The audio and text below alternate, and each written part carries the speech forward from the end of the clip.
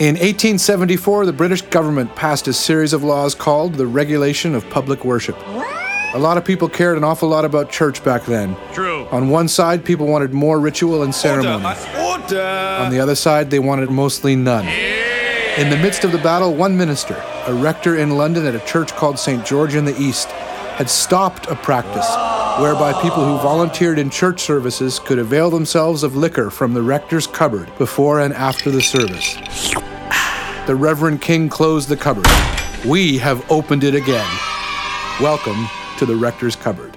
Order! Well, welcome to the Rector's Cupboard. This is our first episode ever, and we're here at Wild Eye Brewery in North Vancouver. Thank you to Wild Eye. And what we're talking about, the whole reason for this podcast, is we want to talk about hope. So a number of us that will be involved in this podcast come from some kind of faith or religious or church background.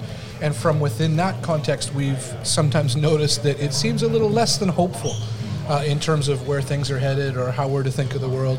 But we also wanted to be careful to say we don't only see that hopelessness within religious culture, that we also see it kind of in the world in general. And so our intent, our hope in this podcast is to try to steer things in a little more hopeful direction, but with intelligence and consideration. And so we'll look at a number of topics and look at how can we generally be more hopeful. Here today with me, we have Allison Williams and Catherine Woodyard. Welcome, you two. Thank you. Good to see you here. And our guest, who we'll introduce officially a few minutes from now, is Ross Lockhart. Pleasure, sir. Ross will Good to tell be here. people who you are. But I figured we'd start controversially. Now, it might be more controversial for Ross and I because we're older. Old man, I believe I said before we started, crypt keepers. Crypt keepers. So, Yes. there's a lot of things we don't like about how things have changed. I don't know if that's true. We're like the guys in the Muppets, the old dudes in the balcony. Oh my Sitting at the goodness. top. We're like that. Yeah. You are a bit like that, but anyway. So the controversy is this. When I was growing up, and certainly as soon as you're within kind of a more so-called evangelical religious culture, one of the superstars of that culture is Billy Graham. So now, the three of you have heard of Billy Graham. Of course. Okay. Yes. Sure. So Rick, our producer, he can't say hi, can he? He can say it, but you won't hear him. Rick and I were counselors at a Billy Graham crusade in about 1984, 1985, something like that. I didn't know this We were about in you. high school. Yeah. We were counselors. You had tags, and you were trained. I think we went like 6 or 7 training sessions. And we also tried to invite people. And so, like, to come to the crusade at BC Place. But I came across something recently. This is a real thing. On TV, like, channels, stations, and networks and stuff. Like, Do you not go to this Netflix. channel? You are sounding old here, Todd. Do people still watch TV? Yeah. Okay. Well, I used to be a pastor, and and I'm not currently doing that. And so Sunday afternoon, I was just so much more relaxed, and I thought, what is there on television to watch? And I'm not really that into the NFL football. And there was this channel. I don't know what the channel was, but the show was called Billy Graham Classics. Amazing. And so I thought I need to watch that. And it was Billy Graham Crusade. Now, do you find it interesting that they would use the name Crusade for those?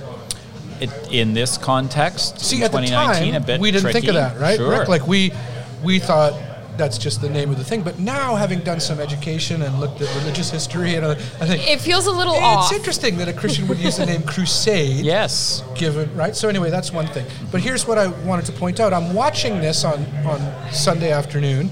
He's definitely a good, and we'd say gifted speaker and all that kind of thing. But his topic was on hell and how there's 3 kinds of hell, and he was teaching about it. And Traffic in Vancouver being one. yeah, I mean, he said the family is one, but anyway, I don't know what was going on. Whoa. there. Wow, something But was going like wrong hell there. can be in your family, Sure. this kind of thing. Yeah. But maybe that's it. Just talking about Franklin. But anyway, and then he did the kind of sales thing at the end, right, where you're supposed to say like, now you can accept Jesus. Always be closing for Jesus. right. Yeah. And ABC. I was part of that. Like I was ABC. Always be That's closing. awesome. That's good. Wow. Yeah. Glengarry. Thanks, Ross. I'm with you. Thank you, Ross. So I had my counselor tag, and I realized now and then they would sing "Just As I Am." Do you remember that? Sure. Just As I Am. We could sing it right now. Could you? I choose not to. There it is. Unbelievable. Goodness. Would they sing it this slow? Yeah, they would because Wow. because you have to that's when you start going to the front, and there was this huge space at the front. Yeah. Oh, right. And I used to think that's just like thousands of people accepting Christ, and then I realized once I was an insider, right, like more than half of those people are counselors, but that's still cool. There's still a lot of people accepting Jesus. But the sales was, he said, and this is kind of what I wanted to talk about, imagine if there's even a 10% chance that there's like an eternal hell where you're punished forever. Yeah. Right? Would you take a chance if you were told tonight that Suppose there's only a 10% chance wow, Rick. that there's a hell. Is it worth taking it? Suppose you went out to the airport and you were going to go from here to Seattle or some such city or to Los Angeles, and they said there's only a 10% chance that, or pardon me, there's a 10% chance that it won't make it. The plane won't make it. Would you get on it? Right, so that's... Sounds like Air Canada. I'm just surprised it doesn't involve a bus. I don't know if like, you could that's do the that. classic evangelical. Yeah, it's usually trope. hit by a bus. So Buses are so bad. it was, there might be a 10% chance, and they were showing these stills in the show of like a teenager or something, like a young guy, 15 years old. It's terrifying stuff, right? Because of course the thing you're playing with is if there's a 10% chance that you'll be like punished eternally, right? Which is then you're going to come up. And so I wanted to kind of, get your impressions of Billy Graham, if you remember, that kind of way of thinking, because that's kind of what I'm wrestling with as we get into this podcast is how can we talk about faith? How can we talk about maybe coming to faith, right?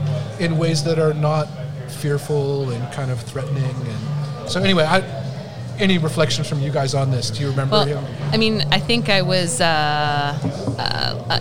let's just be real. I'm a little younger than you, Todd. So Todd's still looking great, though, I have to say. He works out. Really. Right now he's lifting a pen like he is. Barbell style. Sweat is on the brow. Sorry, carry on. No. And so, I mean, at the time of that rally, I was 3 years old. And 2 years later, at the tender age of 5, I prayed the sinner's prayer. And I mean, obviously, I don't honestly have negative feelings about that moment. I think it's wonderful. But as a parent now, I have a 7-year-old, and I think to myself, I cannot believe at the age of 5 that I had a concept of the crucifixion, and I had a concept of the fact that I was bad, sinful, and needed that Savior's prayer, that sinner's prayer at 5 years old. And I think the hell piece, or the focus on hell, wasn't really as much for me, but definitely that sense that there was something wrong with me, and the glory that it could be fixed was the thing that was the focus, right? So I don't know, that just Billy Graham, and it made me think back to that time frame, that's right? That's the same context, the same area, how we... Yeah, I'm also a little young for the actual Billy Graham Crusades. I wasn't actually keep reminding born. us of this. Sorry, I wasn't actually born yet, but I do make this. Remember, like 5 seconds ago, We'll make this like it is. Excuse me while I move my walker. But I do remember my mother telling me that she probably used, like, she was saved at a Billy Graham crusade. So it's something that was definitely talked about in my house, and Billy Graham was like this man who could so she do walked no up wrong. to the front during Just As I Am. Yeah, and I too remember I was 5 when I prayed that prayer, and it's very interesting now in how I understand faith, that I go, wow, I don't think I would talk to my daughter kind of about some of those concepts. But yet then do you have some struggle then within you, how would your kids come to know something that's so important to you if you're not going to use like that? Well, I think there's still, and I think it's probably to do with my upbringing and the decades of kind of being in this sort of mentality. I still sometimes struggle with this little fear that gets in like the back of my head, where I just go, but what if? But what if there is that 10% chance sort of a thing, and my kid, and it's hard because I don't believe like that anymore. But I still find that those thoughts still creep up. Like there's still like these like ghosts, like these shadows of that. Like for me, as someone working in the church for a long time and being part of that kind of culture, and yet I think like a lot of people maybe pushing back against it in terms of some of the things that I thought. The idea, and this is solidified more recently, the idea that it's good news if most people are like going to burn, but you can be rescued. I think now I'm at a different place where I'm like, that just doesn't sound like good news to me, even if I'm the if a hurricane came through here and like everybody died except for us, like, I suppose in a way that would be good news, but you're thinking like, I think there's we are in a microbrewery, so I'm just saying, like, of all the places to be stuck during natural disaster, actually, I'm feeling quite good at maybe this that's moment. good news. Yeah. Good food, good beer. Like, we'd survive for a while. Always look on the bright side, Ross Lockhart. Thank you. Really. I'm hopeful. Thank you, Ross. So Brought to Ross, you by Wild Eye. So Ross and I have a common theological hero. You probably know more about him, and you sign off your emails with little quotes from him and such. A guy named Karl Barth, who was writing, World War I kind of and on, mostly in Europe, but he's writing in and around the time that Billy Graham is getting his start. And Karl Barth is one of the people that we would say is calling us to a more hopeful, like just being more hopeful in general, but certainly a more hopeful faith. He was known as a cheerful theologian. Yeah. There's a story in a book called Conversations. It's just called Conversations with Barth, that he talks about meeting Billy Graham because I think once in the United States and once in Europe. And then people said, like, what were your impressions of him? And I've got a little bit of a quote here.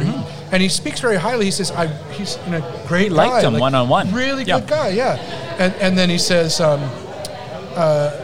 says these good things about him, but then differed from what he called the gospel at gunpoint.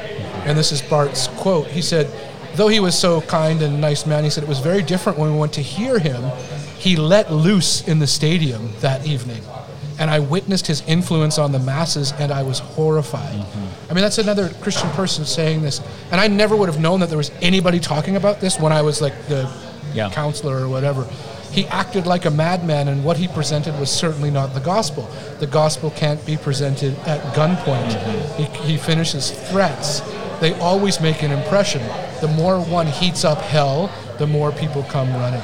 So, and I don't know if that's necessarily true anymore, if people still come running if you heat up hell. Probably was more then. But it's something for us to think about as we move to how can we be more hopeful. It's not to cast aspersions towards Billy Graham or anybody, but how can we be more hopeful as we talk about, faith and theology. So, we're going to open the Rector's Cupboard. I'm so excited for this, by the way. Are you? So this is. Do we have a sound effect to go with the opening? We do, but we don't have it. We don't get to hear it. Unbelievable. It'll be added post-production. It's going to be so Podcast good. Listeners, I'm jealous. So I'll introduce you to Ken Bell, our cupboard host. So he's the one who comes out of the cupboard. Ken Bell, the Lord bless thee and keep thee, sir. But I thought I'd give a little bit more of an outline of why we've come up with this name, Rector's Cupboard. So try and keep it kind of brief here. In 1874 in England, so House of Commons. Okay. They passed a law, and the law, like a whole series of laws, was called the Regulation of Public Worship. So a law seems to point to there to be some kind of need for that law, right? Well, the need apparently was there were so many fights in churches, like groups of people fighting, that they needed to pass a law. Sounds like a presbytery meeting. And so I don't. Yeah, it does. And so I've never known about any church fights, but this, as I say, 1874. But when I was reading about this, it focused on one personality in particular, and that's a guy named the Reverend Brian King. And he worked at a place called St. George in the East. Good name. I think near London. And they appointed him as minister, so I guess the bishop, Ken, is that right? Yep, that would be right. The bishop would appoint him. Good. Appointed him as minister in 1842. He left in 1860. But from 1842 to 1860, so how long is that? Somebody do the math. 18 years. Is not good. That's a long time for things to not be good. Yeah. It is. Can you imagine that? How long could something drag on? Makes me feel better. It does, yes. What was wrong? Well, there were a whole bunch of things. Like he took a leave eventually because there were so many fights. Yeah. Some of the notes from the day talks about one of the leaders, council members or something. You know the name for it, Ken? Yeah, one of the council members. Talks about what's called a, quote, stormy vestry meeting. Ooh. In 1845. It was a dark and stormy vestry meeting. And then it broke down to the point of legal action. Oh. So the minister was suing, I guess, the head of the council or something. Sure. And that guy's name was Thomas Licorice. Which is a great name. So it was King versus Licorice in 1852. So this is 10 years after. Yeah. And meanwhile, people were fighting. Parishioners were taking sides. But the Reverend King can't be dismissed by the congregation, right? That's correct. Only by the bishop, and the bishop. And was the bishop named Cashew? I don't even know who the That would bishop be was. I perfect. should have looked that up. Yes. So here's some of the notes, though. May 22nd in 1859, those who disagreed with the Reverend King used their influence to call a guest preacher, Hugh Allen. And Hugh Allen's preaching contrasts completely with Brian King's. And so Brian King protests. Indeed. And says, and there's like a big riot in the church. May 29th, the next Sunday, the service is stopped by a riot in the church. June 12th, the services are canceled due to disturbances and the police are called. I wish we could get back to church in the good old days. Yeah. And June, I right? I hope it wasn't Rally Sunday or Bring Your Neighbor to Church Sunday. Bring your neighbor. Well, that would be, I could bring some neighbors to that. They would enjoy that. But June 26th, protesters occupied the choir stalls before the service, and they were hollering and yelling, so they really couldn't do the service. And on September 10th, a visiting minister was unable to finish his sermon because I guess other people came in and were hollering, and the preacher had to be rescued and escorted out by 5 policemen. And finally, in 1860, Brian King left his position. It was about time at that point. And when he did, they hired a marching band to march him out of town. He left out the back of the building. Jesus and called me, Jesus sent me. What a friend we have in Jesus. Oh, what a friend we have in Jesus. The battle belongs to the Lord. But Probably this is all to onward say, Christian soldiers. This is all to say how we got to Rector's Cupboard. Yes. Because near the beginning, near 1842, when Brian King came in, he instituted a bunch of changes. You know, like imagine ministers a often minister do. And Anglicans one of the are really good at practices, and changing. people They love didn't- the change. People didn't like it, right?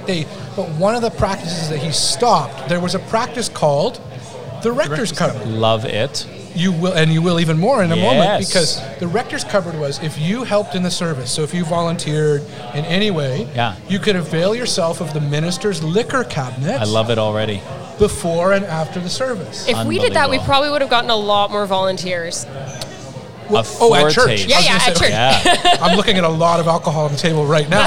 So A Not foretaste enough of the time. heavenly banquet, my friend. A so foretaste what of the we're heavenly doing, banquet. right? What we're doing is opening the Rector's Cupboard. That's right. Amen. No offense to Brian King. We're not taking sides. No. We're In not fact, I taking think sides. hearing the story, I feel a bit bad for him. I know. Yeah. I take the part of the minister Yeah. more. I think that's just experience. But so we're opening up the Rector's Cupboard again. So ready. We have a host for our Rector's Cupboard. That's Mr. Ken Bell. And here at Wild Eye, he's going to tell us what we're doing. Well, Sam, thank you very much for hosting us here, welcoming us here to Wild Eye Brewery. This is your place. What made you decide, I want to open up a brewery? Of all the things you could have done, you thought, brewery, that's what I want to do. What led you there? Yeah, thanks for having us. So it's actually funny. I started in the wine industry. I thought that was going to be my career. That was going to be the thing I was going to do. And while trying to figure that out, I moved to Australia to work a harvest at a winery. And trying to think, okay, what should I do? Do I go into the trade? Do I go into sales? I went around wine tasting one day and came across a brewery. And I never actually really liked beer. I just thought it was, that basic lager, the one that, we grew up knowing. And it wasn't until someone put down a pale ale in front of me and I tasted aroma and flavor and hops and so many different types of characteristics is when I noticed, okay, well, beer is like wine. And I knew there was like a lull in Vancouver for that. At the time, there wasn't a ton of breweries back then. Right. And it took me this long to kind of come up with a plan, and I thought, this is what I want to do. I want to create something special and unique. Grew up on the North Shore, and I thought this is, where I want to be for my business. And 7 years later, we're here and Awesome. making great beer. Well, you've got a beautiful place here, and we come here often, so we thank you very much for having us. Thank you very much. Cheers, thanks. Yes, and it is my pleasure. After 170 years or something, someone else can do the math, we are opening the Rector's Cupboard again for the first time. Amazing. And in the Rector's Cupboard today, because we're at Wild Eye Brewery, we have beer. And so I've selected 2 beers. The first one is a dark one. I invite you to take a taste of this. It is called, What's this, it's Ken? a double nut brown. Double nut? They call it the Devil's Toasted Nuts. That was my nickname in high school. Did you hear the name he said? Devil's Toasted Nuts. I just figure it's totally appropriate for Was our that your conversation nickname in today. high school? It's just just double nut. irreverent enough, Ken. Wow, it's lovely. Isn't it nice? It's a lovely one. And the other one you'll Burns a enjoy. little. Sorry, what is Yeah. this? Yeah, it's got a kind? bitterness. Not the name. It is a double nut brown. Double nut Yeah. brown. I'm not usually into I So like that. I quite like the this. other one is a rattler. They do some wonderful rattlers here at Wild Eye. They make their own juices or their own juice to go into it. So this is a guava and gose. Gose is the type of beer rattler. So Oh my gosh. enjoy that. That's it's very wonderful. nice. Wow. And as will be our practice, the Rector's Cupboard remains open for the duration of the It's like a juice. conversation. Praise the and Lord. So enjoy. If you're running Yes, low, we'll let keep me drinking. know. And back Thank you over to very this much, Mr. discussion. Ken Thank Bowles. you, What a, Ken. what a Good love job. that rattler changed my life, It's like but a not juice. like Jesus. That You're was supposed- unbelievable. Well, you're supposed to drink these after you go bike riding. Is that right? Yeah, like okay. you ride your bicycle. and then you and then have, you have a rattler. because they're kind of a light beer. Yeah, it, like often, yeah. Tastes like a That's- breakfast mimosa. Well Yeah. Hi, said. Catherine. Welcome back. Thanks. Gave up my seat for Ken. So Bell. here's the time when we introduce Ross Lockhart. Oh, dear. Just tell Formally, you a little about his yes. bio. Okay? Dear, how much So- of this, maybe podcast listeners can guess how much of it is true and how much of it you've made up? So the Reverend Dr. was Ross Lockhart. Is that Dear, it? dear. That's all the titles you have? Sure. Oh, bless you. He's Bless an you. associate. Why associate professor? You must be a full professor. Okay, Well, sorry, I don't. the mean Lord's to work is strike never you. done. An associate professor at St. Andrews Hall at the University of British Columbia here in Vancouver. He is director of the Presbyterian Formation. So they're forming Presbyterians there. I like to tell my students that I had an emotion 20 years ago. I didn't like it. And so that's part of the formation, is just suck the... Oh, that's how you make a Presbyterian? Just So he's- slowly, just So he does that. You know, at refine Vancouver that out School of them. Theology, where he teaches courses in a whole lot of things. Anyway, he also teaches courses at Regent College and St. Mark's College. That's the Catholic crew, right? It is, yeah. St. Mark I teach at, Mark's preaching. at UBC. Fantastic. preaching there, yeah. And he's the founding director. Ooh. That's awesome. Of the Center for Missional Leadership at St. Andrews Hall. Also, he's the author of, and I know this word, so I'm good, Lessons from Laodicea. Because we all need lessons from Laodicea. I've read it; it's fantastic. Bless you. Missional leadership in a culture of affluence, and then you're always into the good titles, books, and chapters. Beyond Snakes and Shamrocks. So I was texting about this book last night, and Yeah. there is an emoji for a snake and an emoji for a shamrock. In Stop case you ever it. were looking for I one, so need it is it. there. because you Amazing. could. Yep, I'm on that right away as soon as this podcast You're is done. welcome. And I think Ross lives in North Vancouver and has people in his life. I That's the rest. do. I do have people.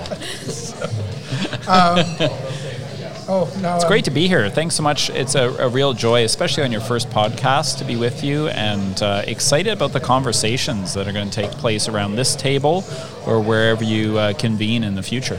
Yeah, we wanted to have you as our first guest, and I'm you honored. were our choice as our first guest. Thank you so much. Someone else didn't Because- cancel or something no, like that? promise. Bless you. Okay. I'll keep Todd honest. Yeah, it's true. And because knowing you, having spent time with you, and well, you know, Oh, so work, many, church, so many different, community, church. The men's washroom at the Vancouver Club. What with, we were mentioning before, the best shoe shine machine ever. I once did a wedding at the Vancouver Club, and my wife went into the women's bathroom, and I went into the men's, and like 10 minutes later, she was waiting. She said to the guy at the front desk, "Have you seen my husband? Like, he's the pastor." He's still in there. I was still in. I was buffing like nobody's business. Those shoes were unbelievable. But we digress. Oh yeah, I wasn't there at the time. let's No, be no, clear. yeah. It's helpful Like, just just to. You did be bring me clear. there later. Just to, I know I did. I just know would I like did. to state, as a Yeah. woman, we also wear shoes, and I've been in the women's bathroom at the Vancouver Club. There is no shoe Oh, you're shine. That's a serious? gender I've never justice seen that issue right anywhere. there. No. It is really unjust, and Yeah. I may have to make a phone call. Well after done. this. Please Yeah. do. Please do. That's fantastic. So here's why we wanted to have you on, because of that, and also because even though we're not looking to define it like technically here, I know that you're someone who can speak about theology, faith, God, the world in hopeful terms, and so we thought we'd kind of get started talking to you about that. So I thought maybe to start with a couple of Bart quotes. Yeah. Always Bart. That you would know. and Love that- Bart. And just get your reflection on them, and then we'll start asking you some questions. Bart said God's attack, so there's some kind of forceful language in there, but God's attack is that of the love of the Father and the Son, the attack of his affirmation of the world, his generous self-giving. Yeah. I don't know, reflect, what do you... Beautiful. Beautiful. Well, it's just, it's so interesting to contrast that quote with what you were describing, Bart's experience, twofold experience earlier when it comes to Billy Graham. He thought he was quite lovely in person and met him as a fellow believer. and then was just appalled at the way in which the gospel was presented. And, I think part of it is reading Bart today is helpful because we read it in a post-Christendom secular, in this case, North Vancouver, right? And so where people, it's not just people in the church who struggle with a sense of hope. My neighbors in this community, the people who I put out recycling boxes with in the morning, the people that I ride the 247 bus and we walk into the same townhouse complex together at night, they struggle with hope too, right? They're really struggling with the sense of what is the purpose of life. Kind of like, where does it go? Yeah, and just a sense of it's not just people who are angst-ridden in the church. We are in a society and in a time where we used to roughly play off the same meta-narrative, and that's gone now, right? And so in some ways, I find presenting the gospel today, it's one of the reasons I accepted a call over a decade ago to the West Coast. I love the West Coast. I love being in a space where I can never presume that people I bump into know anything about the gospel, right? Like anything about Christian faith, basically. Sure. Yeah. And that I primarily hold space with my family in a neighborhood full of affable agnostics and angry atheists. And I'm okay with that, right? And we all have, when people want to talk about their issues with the church, I feel like saying, hey, take a number, get in line. We've all got our beefs. But that's not what I'm talking about when I'm talking about the gospel. I'm talking about, the life, death, and resurrection of Jesus Christ, who holds our life in this world and is, for me, my ultimate hope. And that, when you think of the way that Billy Graham presented the gospel, and Bart described it as at gunpoint, I mean, there's a real curiosity that I have about our understanding of conversion in that case, right? And it comes down primarily to me about a difference between human agency and divine agency. Like, are we the ones that convert people? Is that the problem? So, when you talk about being 5 years old and praying the sinner's prayer, we can react to that today, but I don't think that's the problem in North Vancouver. It's in the sense that it's not like, maybe we're offering some curious theology to children. We're not offering any theology, and yet conversion still happens, right? Like Brian Stone, in his book Evangelism After Christendom, talks about how we swim in a culture of conversion, right? Like, my own language would be, there are people that are paid far better than we are in marketing to convert you from... So converting onto like sure, product or way of life or from wellness Gap to something else, from Cialis to Viagra, from Pepsi to Coke, whatever. We swim in a culture of conversion. I heard today, now you might know this, it's one of the little tag names that I've always kind of thought was really dumb, is the store Forever 21. Right. Because I've often who wants to be 21 forever? Come on. I know that, Japers. especially for women, there's often this pressure to look like you're 17 or whatever. Yeah. But Forever 21 is going under. Is that so right? It will not be Forever 21 is not forever, right? Unbelievable. But I know what you're saying. I think, I've seen it in church and outside of church. Bart talks about that faith shouldn't be like a faith of anxiety, constant, these are his words, constant questioning, worrying, complaining, accusing, to be constantly upset about something, to be constantly voicing concerns. Yeah. So you hear this kind of thing, and what you're saying is, you can hear that from religious communities, but you hear it in culture in general. Absolutely. I mean, on Friday, there will be massive protests around the world for care of creation, for the environment, right? People are anxious. They are worried. And they are upset about. So. Indeed, no, I'm not. I'm saying that like it's a real thing. People live with a sense of anxiety. I mean, when you think about North Vancouver, where we sit, how many people do we know are literally, present company included, 1, maybe 2 paychecks away from not being able to afford our homes, right? I mean, we're anxious. This is not sitting back, kicking back on the beach, relaxing kind of. There's all kinds of anxiety present. So my question is, are we anxious about the right things, right? And what drives our sense of anxiety, and where does our hope come? in the midst of that, right? So it's fascinating to think about this theology of hope that you're bringing through the podcast for those who either are believers who are listening or people who say, no, I don't know anything about Christian faith, that's not my thing.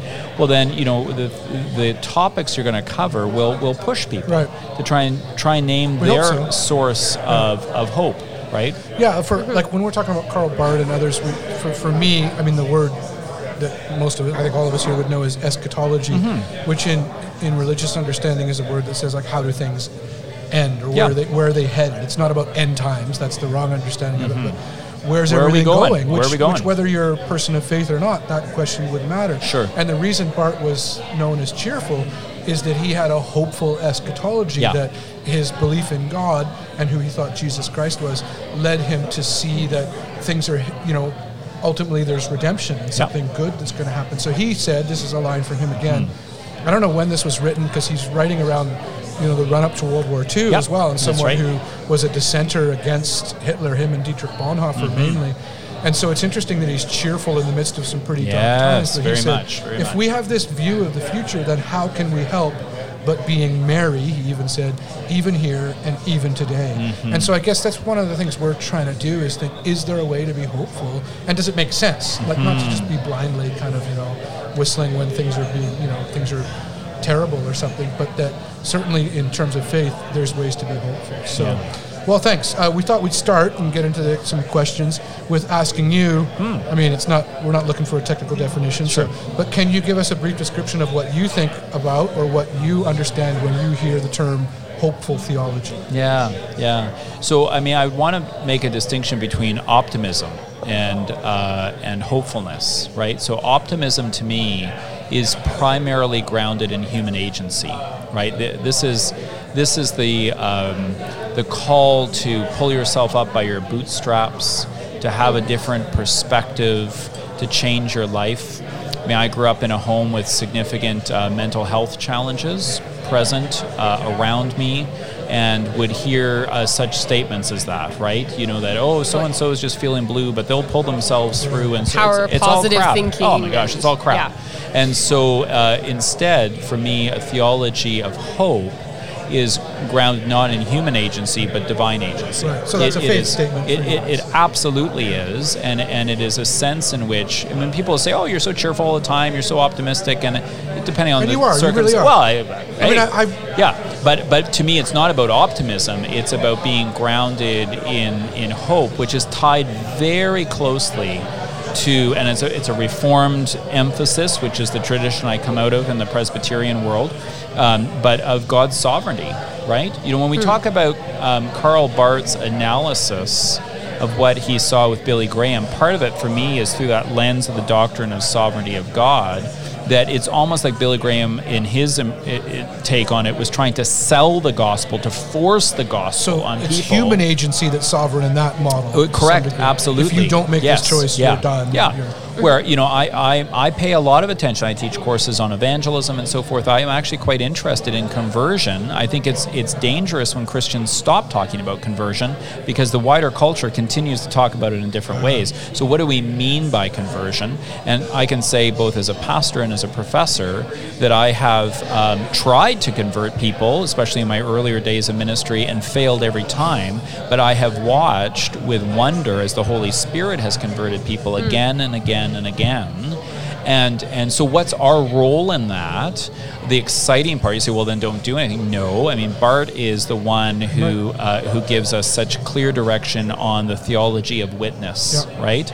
That bearing witness to how good God is. To how absolutely. God is. And so Daryl Guter, who I work with, and others in the missional church world, Daryl would talk about being witness, being a witness, doing witness, and saying witness, that there's a threefold pattern for us as Christians. But we're always gesturing, we're always pointing towards what God is doing rather than what we're doing, right? And so the hopefulness comes not in what my broken human way is achieving, but in what I'm actually seeing with my own eyes what God is doing. And I think a legitimate beef a lot of people have with churches, and I guess preach Sunday by Sunday in different churches of different denominations, is sometimes we just see in the pews a real lack of changed lives. There is lack of evidence that what the gospel claims is true in people's lives, right? And that's a problem for us, for those of us who are still within the church.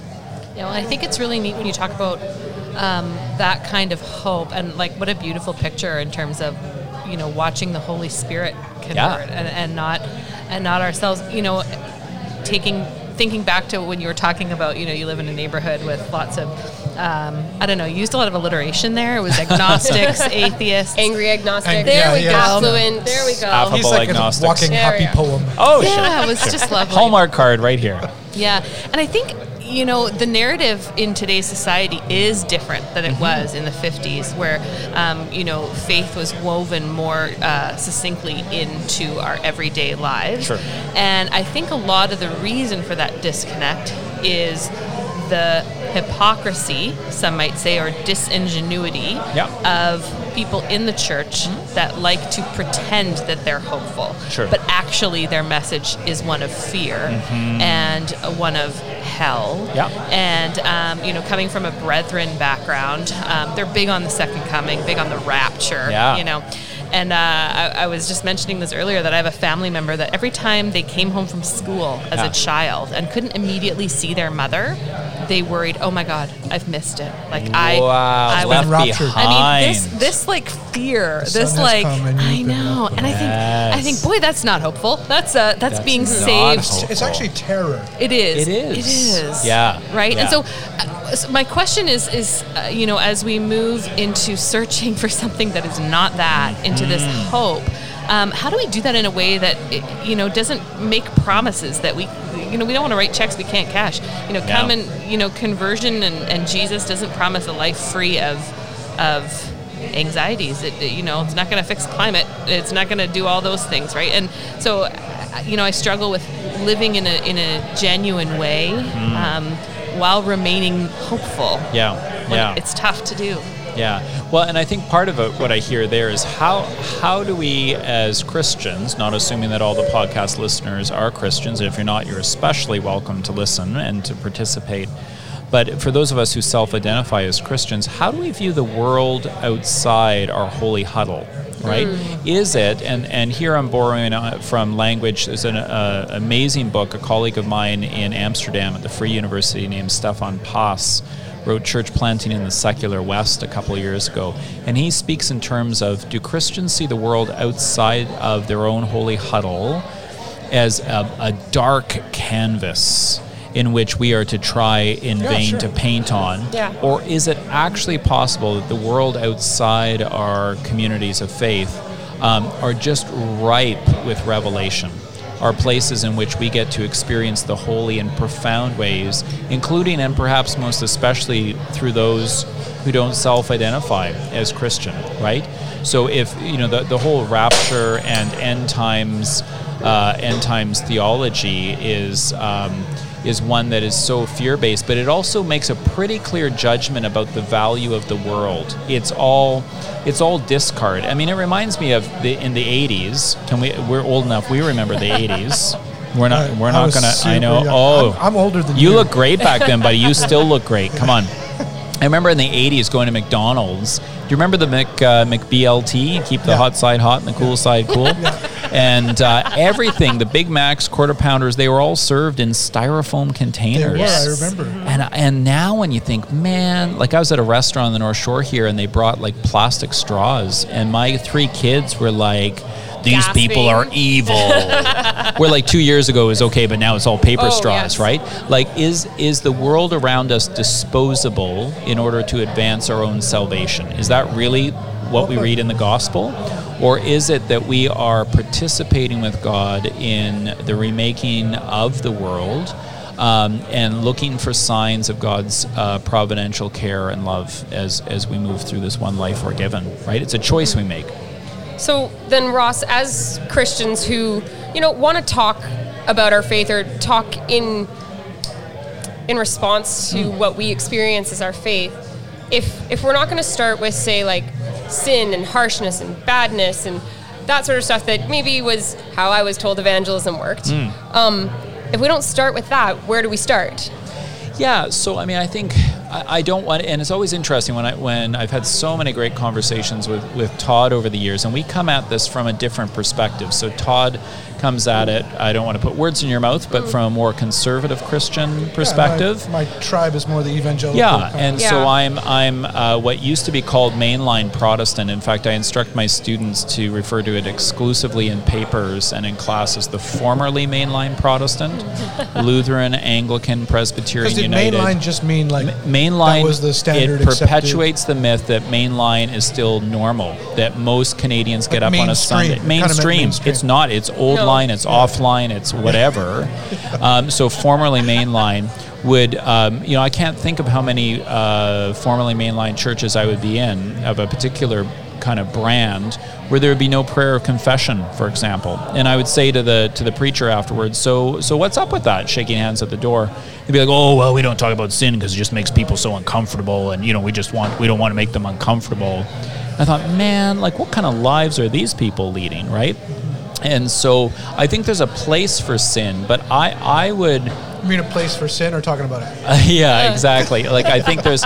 when it comes... Yeah, exactly. Place for sin. So, but I just think in terms of brokenness, like, human beings know their own brokenness, right? And so... But that's not where I start. I mean, I start more in the sense of... I think it's almost impossible to share the good news of Jesus without a personal experience of what that good news looks like, right? So I had a children's minister at a former church, a lovely guy, and called me up on the phone. He was just so excited. He was so excited, and he said, I've got good news. And I thought, you know how you have those phone calls where there's someone else in the background?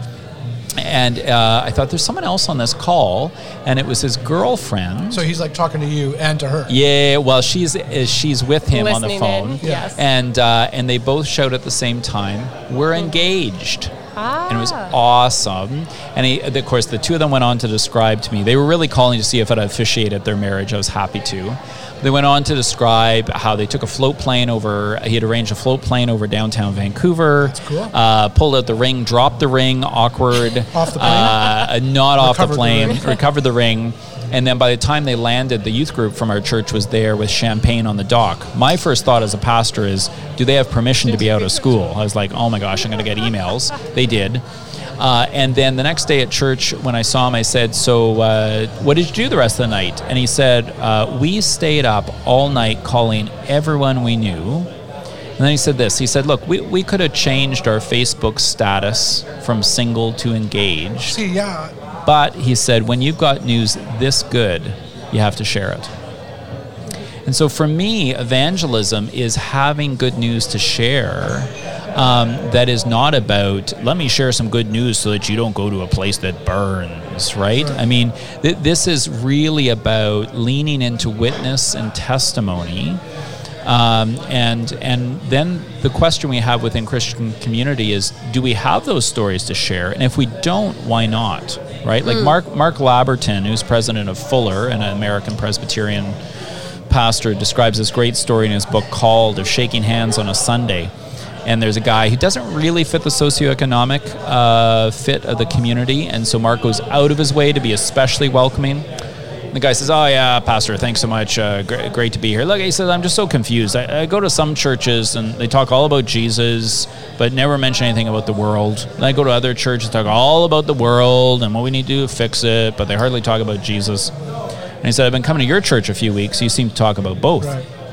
And Mark's feeling great at this point. And then the guy says, so pastor, if I keep coming back to your church, will I meet people like Jesus?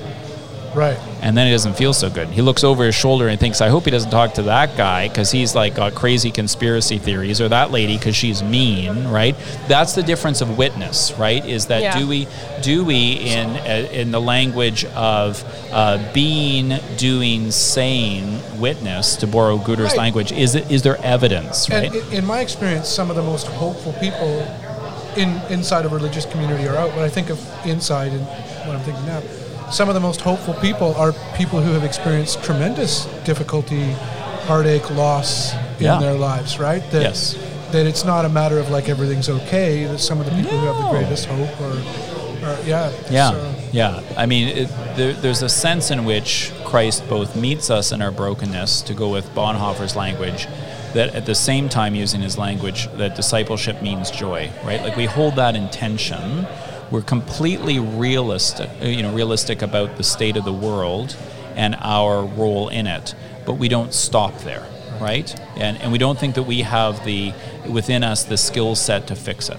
So for you, where is your hope challenged? I mean, you are generally a cheerful guy, I think, from what I've seen.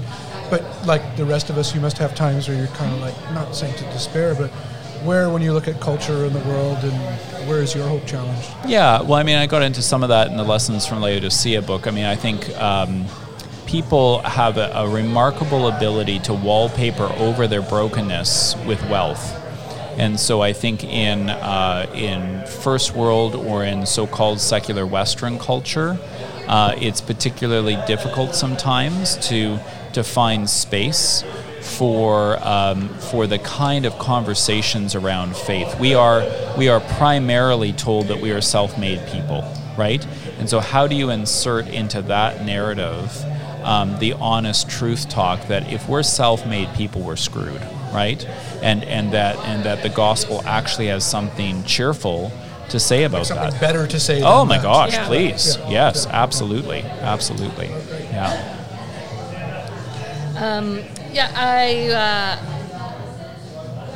I was wanting to just sort of, as we wrap up, like, do you see any hope for, correction of some of the excesses of the sort of liberal and conservative expression of Christian faith? Yeah, that's a great question. Do I see hope in that? I would say absolutely. I would think that even the categories of liberal and conservative are human-made categories. That I'm just when I think about where we sit now in the city of Vancouver, and as a missiologist, I pay particularly close attention to culture.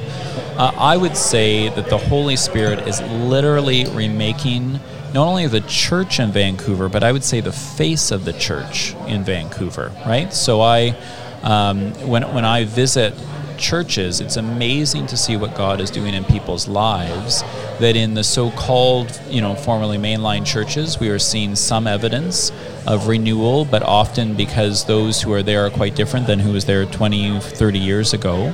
And I just think the more we resist putting people into boxes, into categories, is helpful. I think, to be known as a Christ follower in general must be the most important thing, and to give a lot of grace as to how people are working that out. So I really resist the categories.